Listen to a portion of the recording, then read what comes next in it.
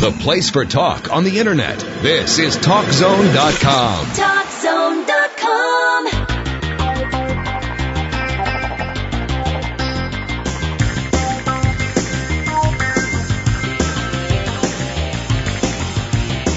Now, InfoTrack continues. Once again, here's Chris Whitting. Junk mail, telemarketing, and spam email. Where can you go to just say no?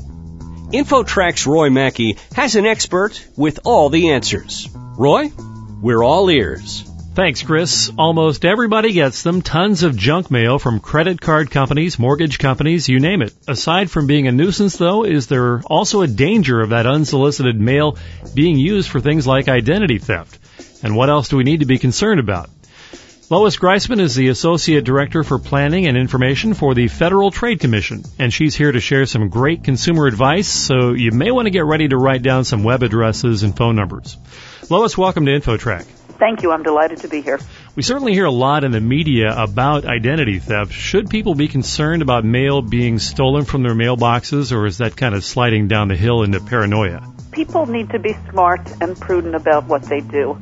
We certainly have heard that some identity thieves who are quite creative and resourceful will intercept mail and intercept all sorts of mail, not just credit card offers, but even your utility bill information and credit card account information. So you need to be cautious about what you do. You should place mail directly into a mailbox, not leave your outgoing mail sitting just in your box to be picked up by the mailman. You also should pick up your own mail every day and not just leave it lying around.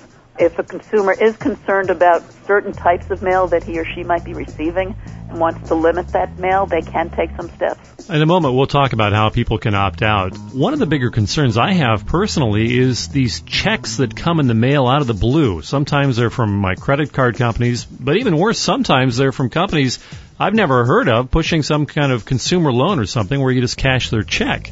Consumers obviously should shred them once they receive them. We are not aware of any significant identity theft that's coming from interception of those kinds of checks. Is that something people can ask their credit card companies to not send them, or how can they? What can they do about that? They can certainly make that request. We, the Federal Trade Commission, have had an ongoing discussion with a lot of the credit card companies about why they send those checks. Usually, though, they're included in a monthly bill statement.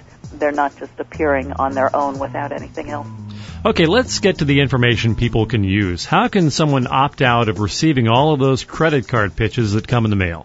They can do it by calling a toll-free number, and it is 1-888-5, the word opt-out, O-P-T-O-U-T, or the actual numbers are 567-8688. And who are they speaking with there? That's actually a central number, and when you call that, you're essentially notifying the big three credit bureaus, Equifax, Experian, and TransUnion, that you don't want personal information about you shared for a lot of promotional purposes. That will reduce the amount of mail you receive on these credit card offers. You could also write to them directly, but by placing a call to this one toll-free number, you accomplish reaching the three of them in one way. You will be asked for personal information because they need to make sure that they I have a fairly unusual name, but somebody like, for example, Andrew Smith, they need to be sure they're speaking with the right Andrew Smith. So they may well ask for your telephone number and social security number. And again, that number is 1-888-5-OPT-OUT. Right. Lois, what exactly are the credit bureaus actually sharing with marketers, and why should we be concerned about that? Well, it's really up to you whether or not you're concerned about it. Some consumers can benefit enormously because they learn, for example, about a credit card offer that has a lower interest rate than the one they're currently using. So this is information that is used for marketing purposes. It is information on how they can identify who you are, so they send their solicitation to the right address.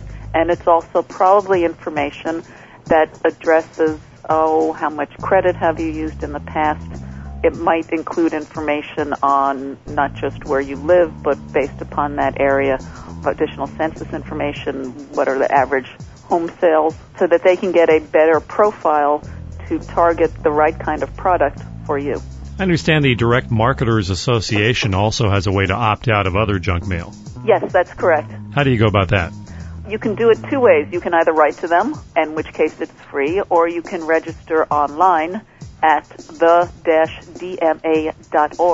site, and you'll find where you need to go from there, though I have to tell you there is a $5 charge to register online. That takes some nerve. Well, this is a purely voluntary initiative operated by the industry. And what exactly, if someone signs up with the Direct Marketers Association, what are they opting out of? I assume that will not stop all your junk mail. No, absolutely not. It simply covers DMA members. But that is a very large membership, to say the least. I think it's some 5,000 companies now.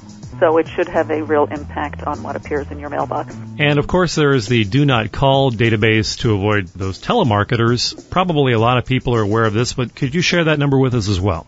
Of course. The toll-free number is 1-888-382-1222, or you can easily register online at donotcall.gov. I know that at one point there was some discussion, perhaps in Congress, for the FTC to set up a Do Not Email database, much like that Do Not Call list. But there are some pretty good reasons why that won't work, right? Yes, we gave that a good, long, hard look and decided at the end of the day that the business model that has been so incredibly successful for Do Not Call, and I can't help but add that there are over 97 million numbers that have been registered now, simply does not apply to unsolicited email, more commonly called spam, for a lot of reasons, but some of the more immediate ones are, unlike the telemarketing industry, which is essentially a legitimate industry whose members want to establish some goodwill with you, spam, the cost of sending it out is so modest.